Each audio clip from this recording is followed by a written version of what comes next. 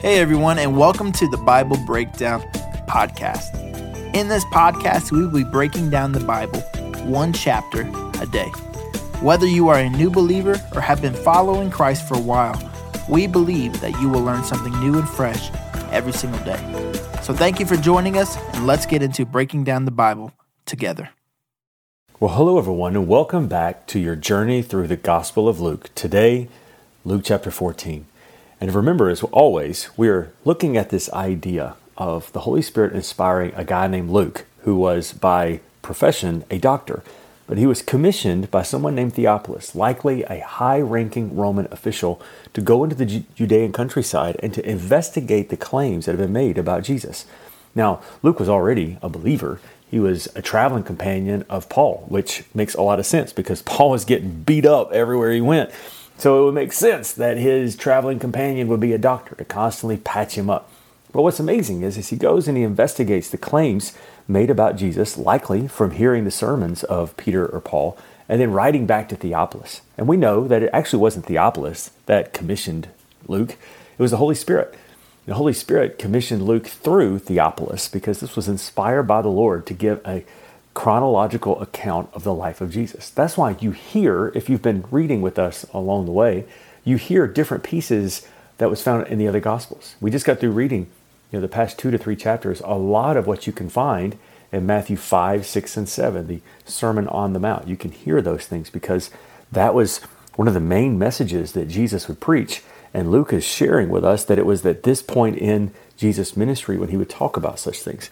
And I love the idea of Luke going and investigating the claims and the healings of Jesus during the lifetime of these people and how easy it would be to refute and say, no, it wasn't Zacchaeus and it wasn't in a tree. It wasn't none of that. But those things weren't able to be, downplayed because it was true. And he has the receipts to prove it when he's writing back to Theophilus. And I wonder today who Luke would have interviewed to come up with Luke chapter 14. It's going to talk about how Jesus went to the home of a Pharisee, which is, I love this idea because remember, Pharisees were the enemies of Jesus. They hated Jesus. They hated what he was saying.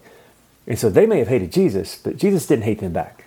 Now, he had a lot of sincere and cutting things to say about these Pharisees because of how they were treating God's people, but he still loved them, even if he didn't mind telling them the truth. And we can see that by the fact that he went and he ate with them. He was trying to reach them as well. And so I just wonder, because the Bible says that most of this chapter is from that encounter at the Pharisee's house. I wonder if it was maybe one of the Pharisees that invited him to their home. And maybe now this Pharisee is a Christian and he's telling about this. Or maybe it was one of the disciples. Or maybe it was one of the people serving everybody else. I don't know. You can use your imagination because the Bible simply doesn't say. But I want us to read this together and kind of imagine sitting around the table with Luke. And Luke is hearing this firsthand. Maybe he's writing it down as he goes. And I love that idea as we get into this and we read. And what really catches me the most, and that's what I want us to pay attention to today, is the last section of Luke chapter 14. He's going to talk about the cost of being a disciple. So if you got your NLT Bibles ready, you got your coffee ready, we're going to read this together. And let's see what the Lord has to say to us today in Luke chapter 14. Here we go. Verse 1. One Sabbath day, Jesus went to eat dinner in the home of a leader of the Pharisees, and the people were watching him closely. There was a man there whose arm and legs were swollen. Jesus asked the Pharisees and the experts of religious law, is it permitted in the law to heal people on the Sabbath day or not? When they refused to answer, Jesus touched the sick man and healed him and sent him away. Then he turned to them and said, which of you doesn't work on the Sabbath? If your son or if a cow falls into a pit, don't you rush and get him out? And again, they couldn't answer. Pause for a moment. So once again, Jesus is calling out their hypocrisy because God had instituted the Sabbath day. It's amazing to think about. You go back to the book of Exodus. He had set a nation of Israel, a slave nation, free. And one of the first things he lays down to this slave nation is you need to rest. You need to work, but you also need to rest. The Sabbath was intended to be a day of trusting in the Lord. That I'm going to take one day out of 7 and I'm going to spend time with the Lord and I'm going to rest. And then God is going to multiply my efforts in the next 6. So it was meant to be a good thing. But what the Pharisees had done is they had taken something that God intended to be good and made it a law. Made it something that took the life out of it. And that's what Jesus is saying. He is saying it is intended to celebrate the Lord and spend time with the Lord. not spend time with your traditions. Here we go, verse 7. When Jesus noticed that all who had come to the dinner were trying to sit in the seats of honor near the head of the table, he gave them some advice. When you're invited to the wedding feast, don't sit in the seat of honor. What if someone who is more distinguished than you has also been invited? Then the host will come and say, give this person your seat. Then you'll be embarrassed and you will have to take whatever seat is left at the foot of the table. Instead, take the lowest place at the foot of the table. And then when your host sees you, he will come and say, friend, you have a better place. We have a better place for you. Then you will be honored in front of all the other guests. For those who exalt themselves will be humbled, and those who humble themselves will be exalted. Then he turned to the host. When you put on a luncheon or a banquet, he said, don't invite your friends and brothers and relatives and such neighbors. They will invite you back, and that will be your reward. Instead, invite the poor, the crippled, the lame, and the blind. And then at the resurrection of the righteous, God will reward you for inviting those who could not repay you. Now pause. We see this in other places in the Bible where Jesus is constantly inviting us to get outside of our comfort zone, to do things for other people because we know that our reward doesn't come from them, it comes from Him.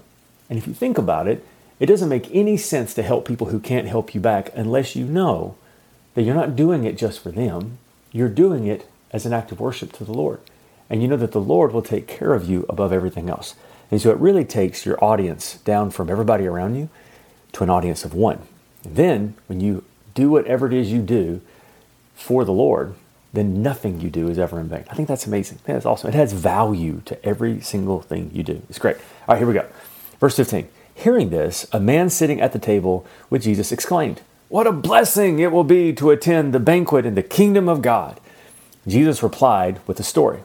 A man prepared a great feast and sent out many invitations. When the banquet was ready, he sent his servants to tell the guests, come, the banquet is ready. But they all began making excuses. One said, I have just bought a field and I must inspect it. Please excuse me. Another said, I have just bought 5 pairs of oxen and I want to try them out. Please excuse me. Another said, I just got married and I can't come. The servant returned and told the master what they had said.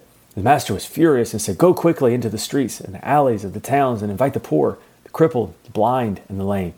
After the servant had done this, he reported, there's still room for more. So he said, go into the country lanes and behind the hedges and urge everyone you can find to come so that my house will be full. For none of those I invited will get even the smallest taste of my banquet. Once again, Jesus doubles down on this idea of not just giving to those who can give back, but to give to those who can't give back. Can I tell you, I've learned in my own life that it is wonderful to bless your friends. Isn't it great? It's wonderful. And there's that slight bit of, I don't want anything in return, but there is this idea that if I'm generous to them, then they're going to be generous to me in time, right? That of course, you know what the best blessing is? Is when you bless someone who cannot bless you back. You bless someone in a secret. Let me give you a quick rabbit trail, as they would say.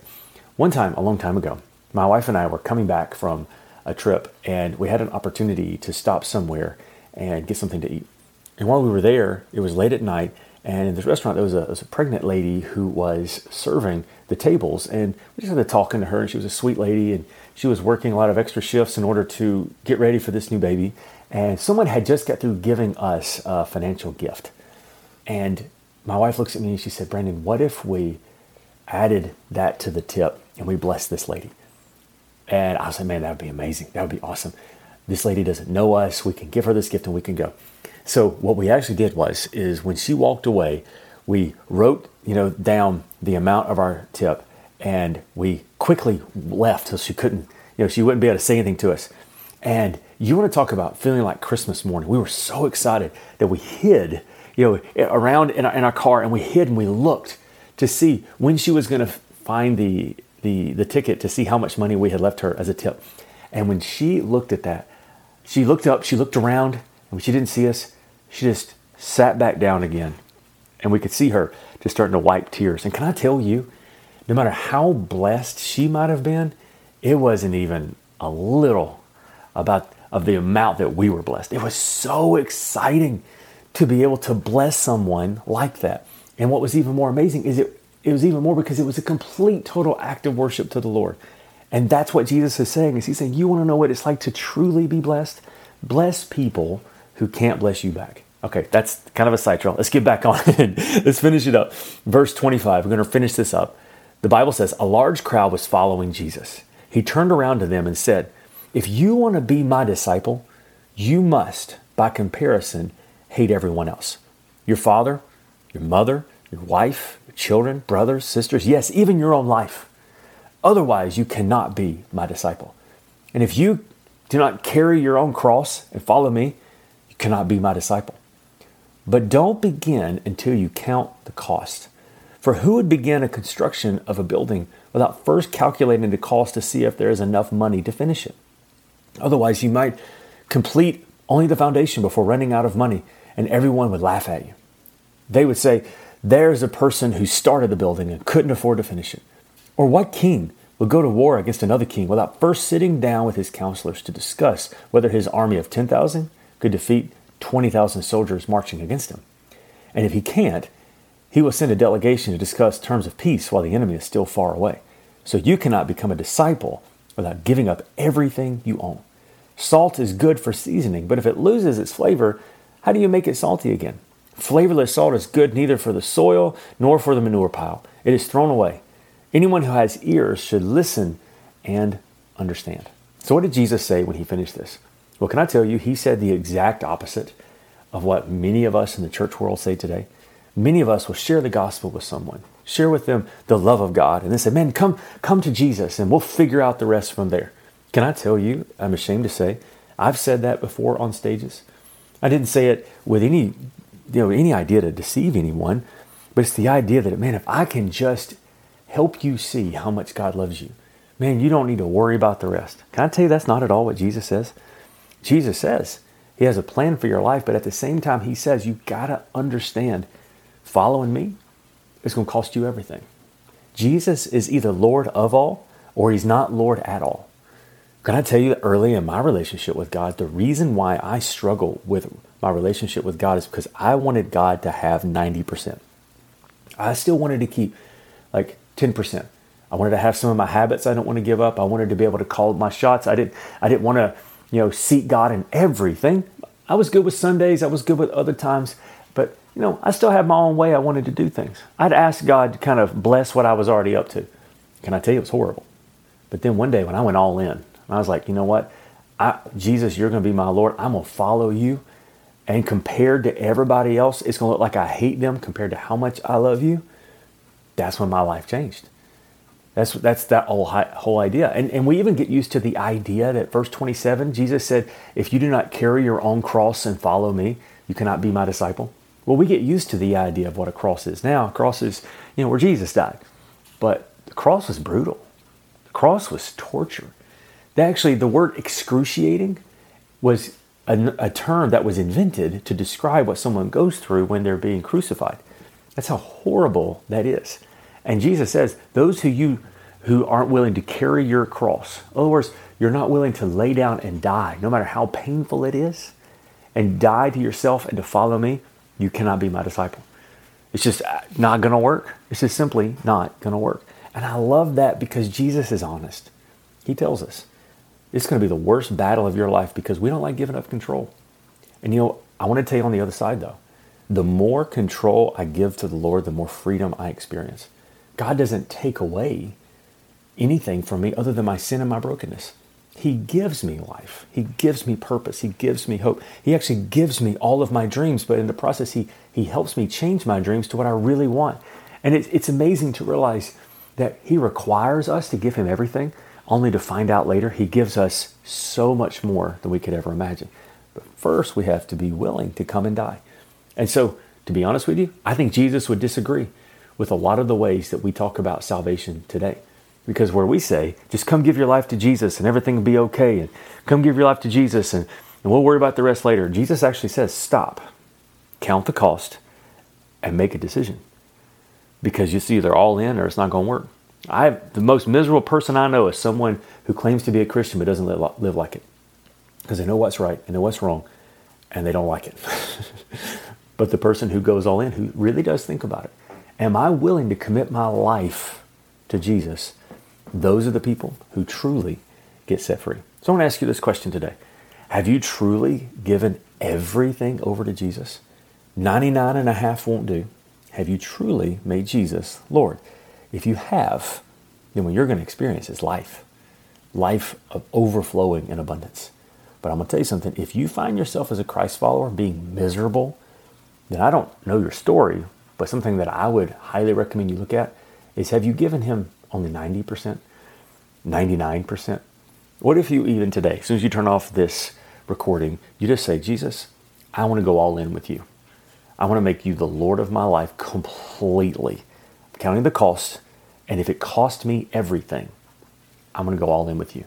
Can I tell you, that's a bold prayer, but it's also the most freeing prayer you can pray, because I'm going to go ahead and tell you, I'm going to go ahead and let you get a sneak behind the curtain. When you give Jesus everything, you discover that he is more than what you could need. He actually gives you dreams that you never even knew you needed. And you go, yes, that's what I've been trying to think of all my life. That's what I've been trying to do. He has all the answers for questions you don't even have yet. But you got to give him everything first. It's one thing to know about the love of God, quite another to experience the love of God for yourself. So let me pray for you, and then we'll end together. Father, thank you so much for your goodness and your mercy. I pray that you will make yourself real to us every day. Open our eyes to see your goodness. And we celebrate you in all things. In Jesus' name we pray. Amen. All right, God bless you. I love you. I'll see you next time for Luke chapter 15.